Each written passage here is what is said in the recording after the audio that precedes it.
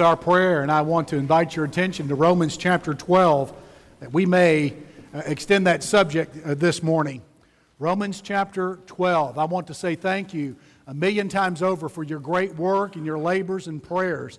This past week, during our Harvest Crusade with Ronnie Hill, we baptized 17 on Wednesday night, 1 on Tuesday night, 3 this morning. Most of these had something to do with the crusade, and I want to say thank you. Many others came to the Lord, and we'll be working with them. But God answers prayer and responds to the witness and the invitation of His people. And God came through marvelously, and I want to say thank you for all that you did to make that a marvelous success. This morning, we are going to, of course, have our message here, and then following the message, I will extend an invitation and invite you to come to Christ, but also I'm going to invite you to be baptized today. If you're an adult, if you're a teenager, with your parents' permission, I'm going to invite you as well. And so during the invitation, please come, and we'll baptize you today, much like we did Wednesday night. We have shorts and t-shirts and towels and all the accoutrements that you will need for baptism, and we want to ask you to come and to come this morning if that is what you need today. For that reason, counselors, if you will, please be ready during the invitation. Just come, and we may need you today. And so please help us with that. George Yancey and David Williamson have written a book on their research about anti-Christian bigotry in the nation. And it's entitled, "So Many Christians, So Few Lions. Is There Christophobia in the United States?" George Yancey is a researcher and professor at the University of North Texas and does an excellent job with this. And he says there is significant animosity towards Christians in the nation from the liberal, educated crowd in the United States, men and women, but most of these happen to be Anglo males. Now, they're careful to point out that the majority of progressives or liberals in the United States who are educated are very civil and in no way would wish any harm on any Bible-believing Christian. So it's not the majority, but it is a significant minority. And it seems to stem from American secular education. I would expect in the next 20 years for these proportions to reverse. But about 37% hold what Yancey and Williamson would call anti-Christian bigotry and bias. Now, the interesting thing about Yancey is that his specialization is racism in America. And he's taken some of those tools and applied it to anti-Christian bigotry. And he's very careful to point out that it's not the majority of liberal, progressive, educated elites, but a significant and hostile and motivated minority of 37%, most of them, frankly, educated Anglo males and some Anglo females. One man with a doctorate said about Christians, "I want them all to die in a fire." One with a master's degree said, "We need to sterilize them so they can't breed anymore." One with a doctorate said, "The only good Christian is a dead Christian. A torturous death would be too good for them." Now, there are some that don't go that far, that do believe in scaling back the rights, the civil liberties, and basic human rights of Christian people in the United States. One with a bachelor's degree said, "We should restrict their ability to become judges and to become senators, representatives, members of the presidential cabinet, military chief of staff, and other powerful members of government." One with a master's degree said they should not be able to make decisions regarding the law, and they should have to be supervised if they're working with other people. One with a doctorate said churches should not be allowed to provide orphanages or adoption programs. And by the way, today is National Adoption Day, and much of that movement is fueled by the Bible-believing Christians in the nation. One with a master's degree said, "I think we should restrict the indoctrination of children in religious dogma and ritual." One with a doctorate said conservative Christians should not be allowed to hold political office, to be police, or to serve in the armed forces. I must say to you, it's rather obvious, I take a different view.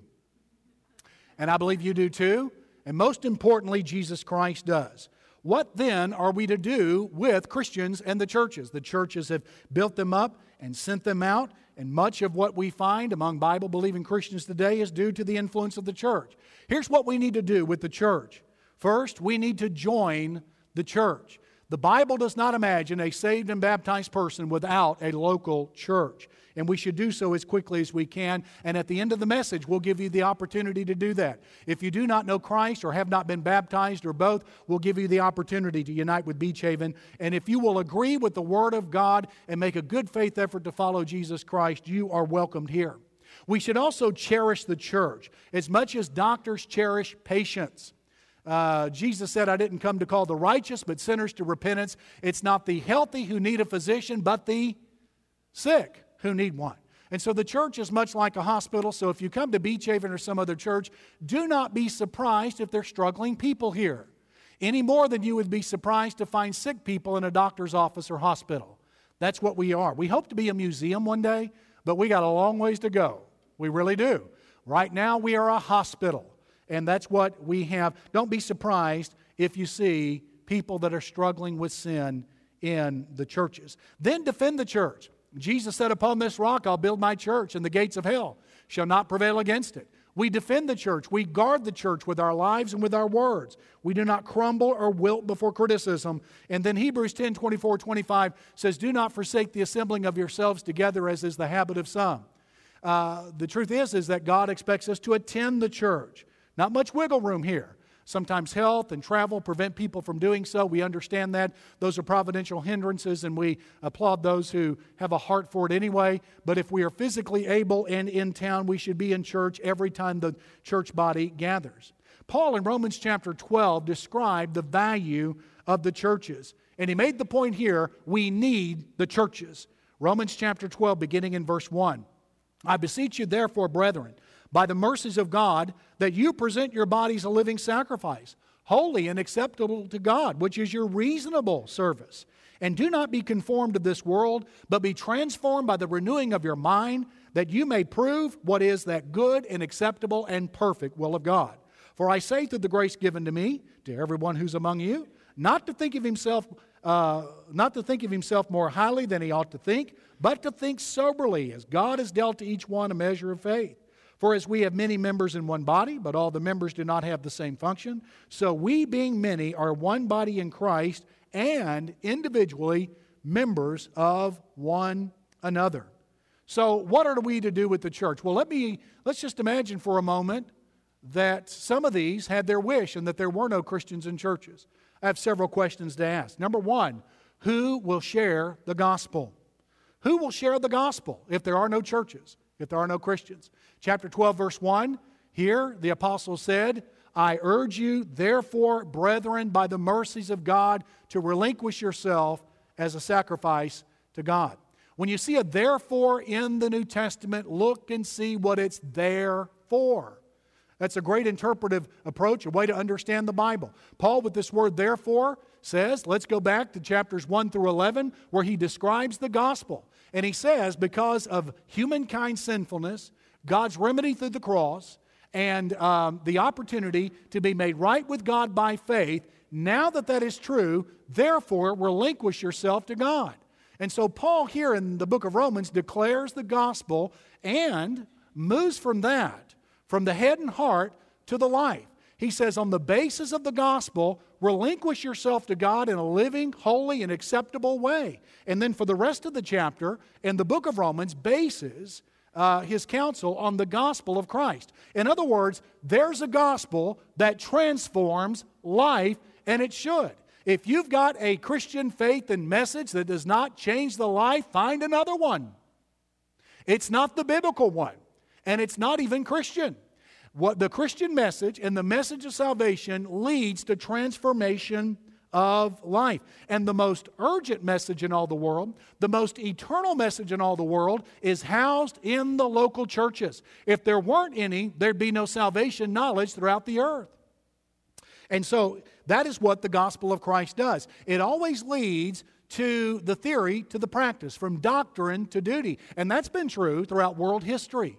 Everywhere the gospel has gone, enormous social and individual change ends up following. That's been true especially in the areas of education. Christians were the ones to dream of it and extend it to the public, and not just the privileged. In fact, in the 9th century, two missionaries from Thessalonica went into the Slavic areas of Europe, and there they declared the gospel of Christ, but they had a problem. The Slavs had no written language or alphabet, and so they created one. It's called the Cyrillic alphabet. And out of that have developed the Slavic languages and the Russian language.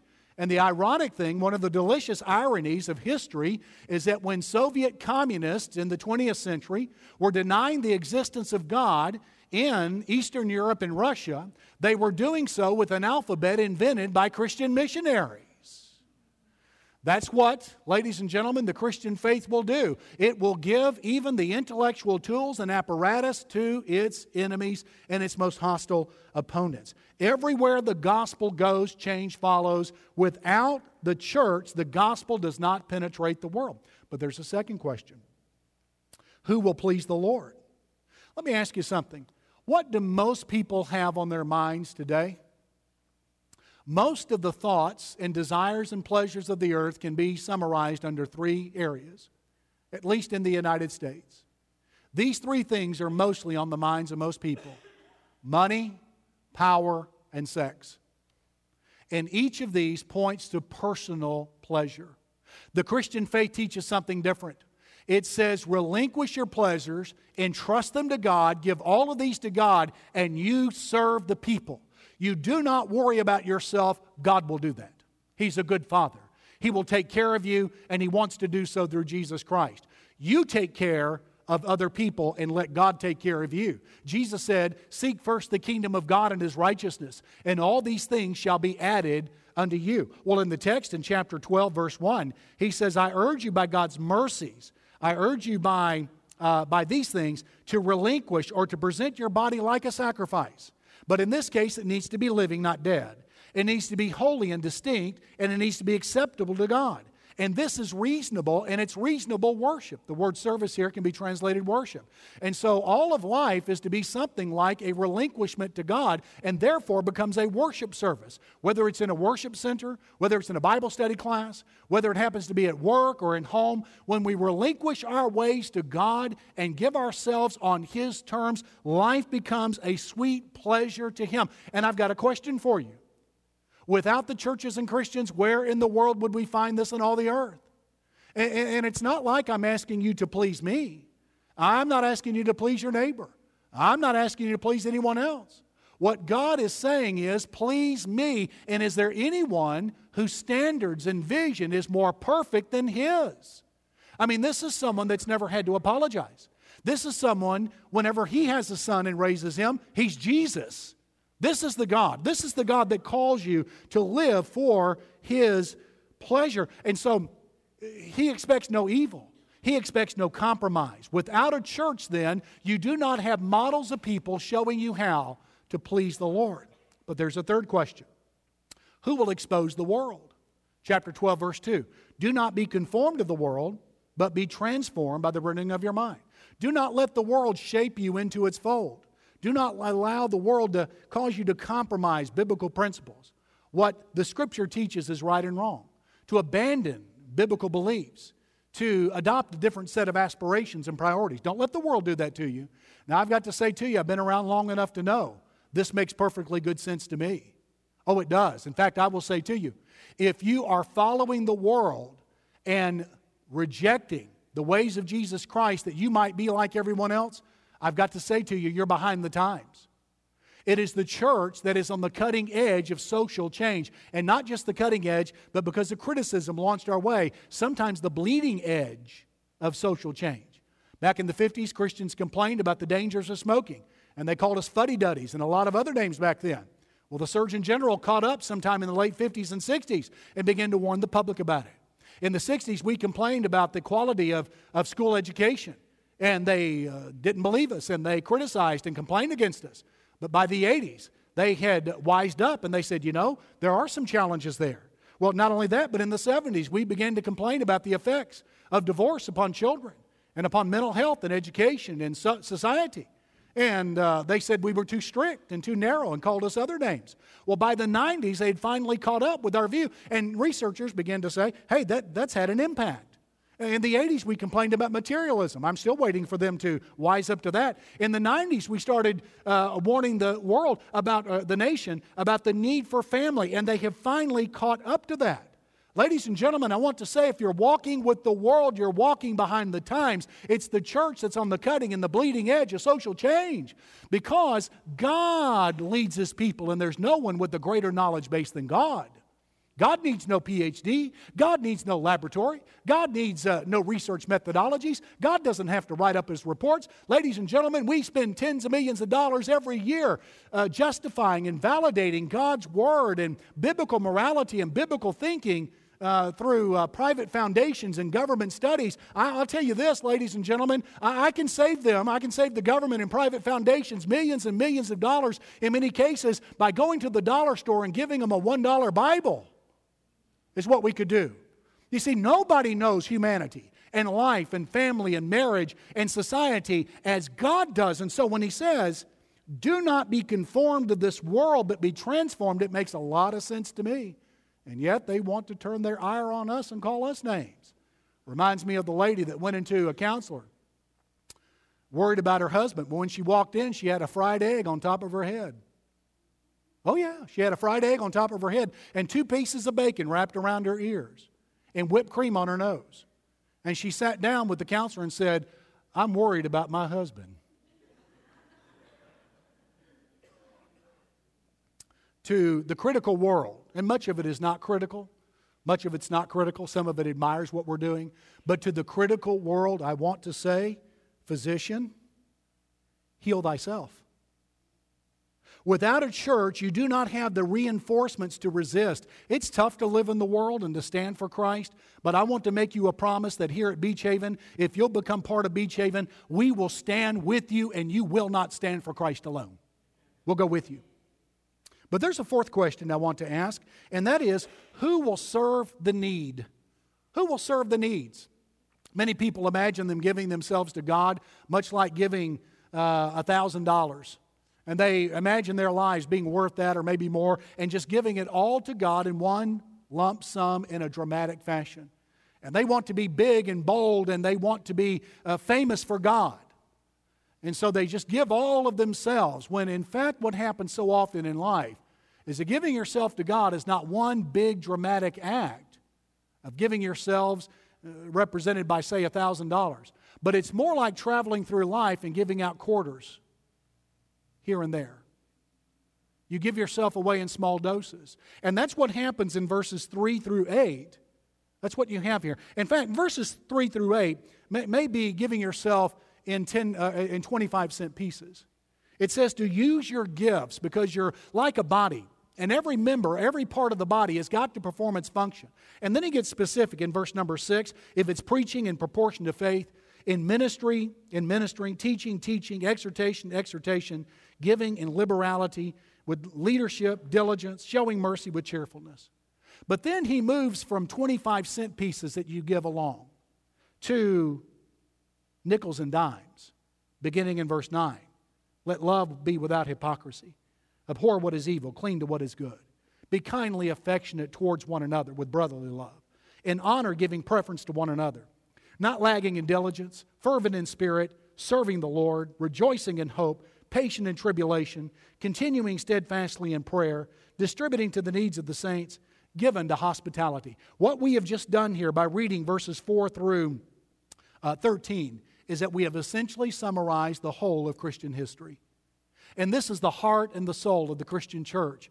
And that's why we seek to meet the need. So if there is no church, who will serve the need? Now some people may look at the world and national situation today and say, where is the church? Well, what is the church doing besides what it does on Sunday morning? And launch criticisms against us. But most of that is historically unaware. Through 2 millenniums, the church has been at the forefront of social righteousness. It has been. We invented, in fact, the first orphanages.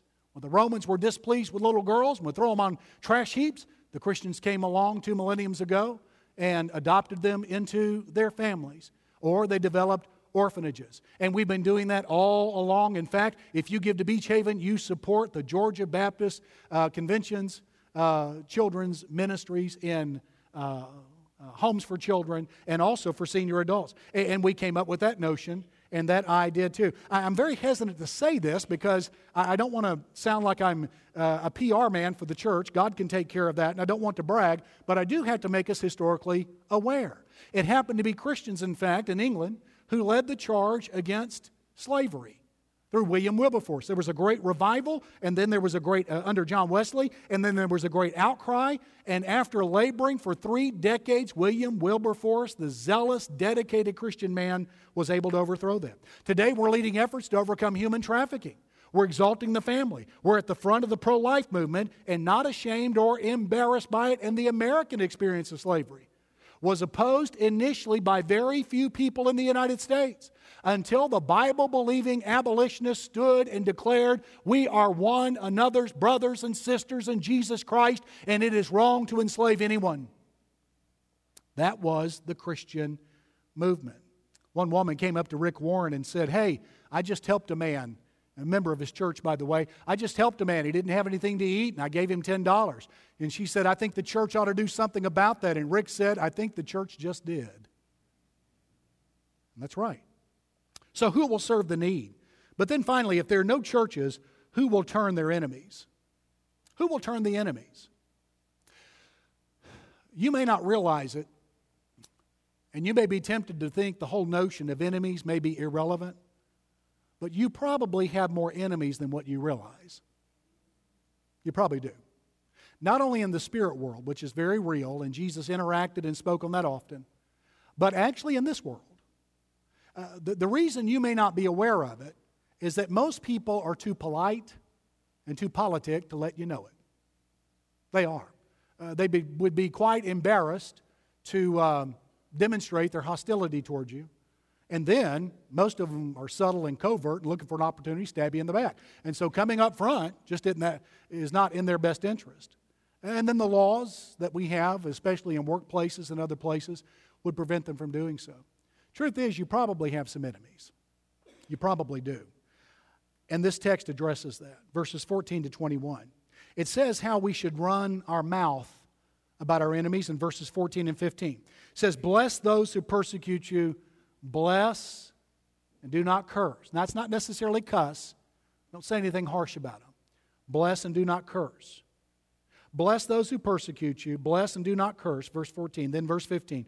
Rejoice with those who rejoice and weep with those who weep. You have an enemy, do not minimize their joys and do not minimize or delegitimize their weeping. That's what we do with our mouth towards our enemy. Then our mind, verses 16 and 17.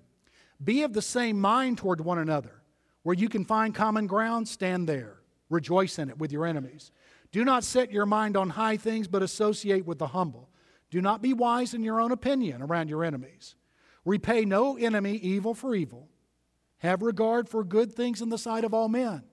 Give credit where credit is due, even with your enemies. And that's what we do with our mind. Then our ministry towards our enemies in verse 18.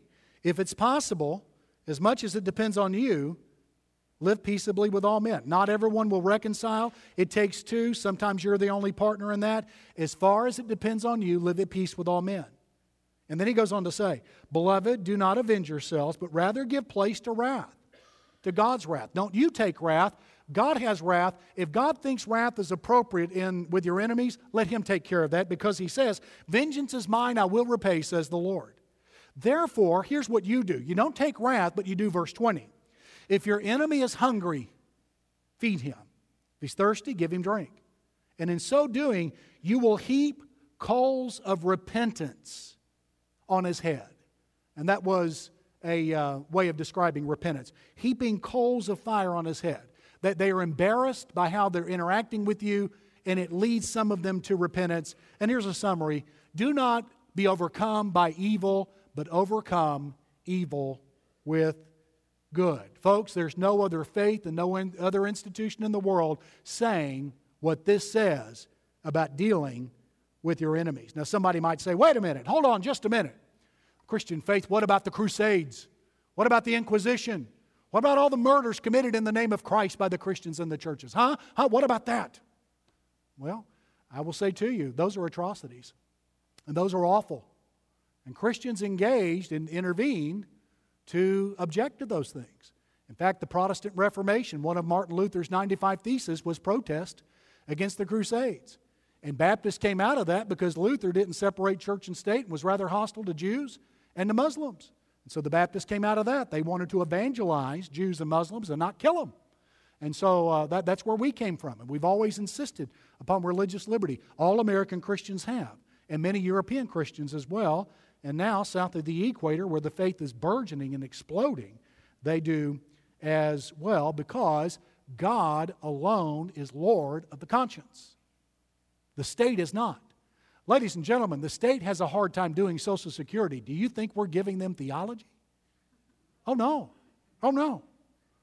And so, but I've got to say to you, the Crusades were wrong. I'm not even sure those who led them were sincere Catholics, much less Christian. And so the Crusades were wrong. The Inquisition was wrong. Murdering in the name of Christ is always wrong. It's wrong. But I would say to you that at most, if you accumulate all the deaths that took place at the hands of Christians in the Crusades, in the Counter-Reformation, and in the Inquisition, you might get to 200,000.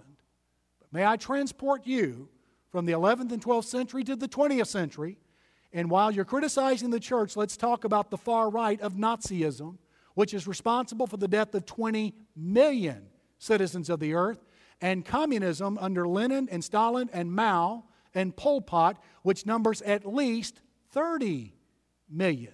Both of those unchristian and anti-Christian philosophies, some of which were atheistic. Let's be fair in our assessment.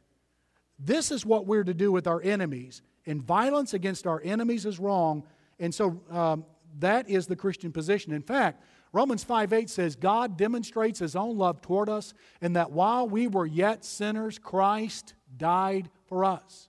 When God had enemies, He sent His Son to die in their place for their sins. God is a king with a court system and laws and sentences and judgments. And when we had sinned and violated His law and were sentenced to death in hell, God sent His Son to take our place. That's what God does with His own enemies. God dies in their place through the person of His Son, Jesus Christ. And God says we are to do unto our enemies what God does with Him. And so, violence against our enemies is profoundly evil. And exaggerating the wounds they inflict on us is wrong as well. Where it's real, we've got to admit it, but it would be wrong to exaggerate. This is the Christian position against enemies. Now, that's national affairs. What about in the home? Oscar Thompson was evangelism professor at Southwestern Seminary in the 70s before he passed away in the early 80s of cancer. He took 5 men from Fort Worth to Reno, Nevada for a crusade. They were going to do a lot of witnessing during the week to prepare for it. And they had a marvelous week in Reno. And one day they divided up into 2 groups. Oscar went with 3 men to one part of the city to do some witnessing, and 2 other men went with others to do some witnessing. Well, they're headed to a laundromat during a break to wash their clothes. And the 3 men in the car with him said, "Stop." And he said, "Why?" He said, "There's a lady over there with 2 teenagers. We need to go witness to them." And so they just abruptly stopped, got out of the car, started talking to the woman. He thought, oh, this is not going to go well. This is not going to go well. This is an anti-Christian culture. This is not a real smooth evangelism tactic that I have taught them. And so I don't know how well this is going to go. Well, after a while, they started motioning to him to come talk to the lady. And he got to her and found out that she had been estranged that week from her husband. He had left, the marriage was busted, the family was busted, and the two teenagers were standing there trembling in tears. She was about upset as well. And she said, "You wouldn't believe it, but as I was out here watering my plants and my flowers, I prayed that God would send somebody to tell me what to do, and then you showed up." Well, she and her 2 teenagers bowed their head in prayer. They turned themselves over to Jesus Christ and promised to come to the church that evening for the crusade. On the other side of town, the other 2 men of the team walked into a grocery store, and they found a man there playing a one-armed bandit, a slot machine, which happens to be, or at least used to be, in all the grocery stores in Nevada. And they were standing there playing that, and one man walked by him and said, "Hey, that thing won't pay off at all." He said, "I've got something that will pay off for all eternity." He said, "What do you mean?" He said, "Come on outside with me and let's stand by the car and talk for a moment." And so they talked with this fella about the Lord Jesus. And standing there by the car, that man gave his heart and life to Christ and promised to be at the crusade that evening. Well, that evening came. They were in the church. The invitation was extended like we'll extend to you in just a moment. And the woman with her two teenagers bolted out down the aisle, came down this way, and the man bolted out from over here and came down this way. They met each other, and it happened to be the husband and wife that were estranged from one another. And they were reunited in Jesus Christ at the altar of this church. Ladies and gentlemen, we could replay that story countless times in just this church. I could start here and go through every person and ask them to come to the pulpit and take a minute to declare what Jesus had done for them, and it would take us all afternoon into the evening, because they wouldn't take just a minute. They would go past a minute. They would extend it to 2 and 3 and 5. People that are absolutely terrified to death of speaking before public people, given the opportunity to lift up Jesus, they would do it, because He died, was buried, rose again, been changing lives ever since, simply by repentance and faith in the gospel and surrender thereafter. That can happen to you. There is no secret what God can do. What He's done for others, He'll do for you. With arms wide open, He'll carry you. There is no secret what God can do. Jesus can solve every problem. The tangles of life undo. There's nothing too hard for Jesus. There's nothing He cannot do. He's crowned victorious. He has defeated hell, death, the grave, all satanic powers. There's nothing too big in your life, nothing so horrifying, nothing so terrifying that Jesus cannot master that and be Lord if you'll turn to Him in this moment today. Would you quickly stand with me, please, and let's pray. Oh God, we thank You for the good news that's in Jesus Christ. And we pray that friends now, indeed, would turn to the Lord and follow Him in baptism. Others have, and they just simply need to become part of this church, and we pray they would. Others need to give themselves to You again, and we pray for that. And we ask that You would do a marvelous work in this time as we dedicate it to You. Thank You that Jesus Christ is thoroughly trustworthy in this hour. We praise You for it. Now let me tell you what we're going to do. We're going to pray. And while we're praying, I want to ask you to turn to the Lord and give yourself to Him. And after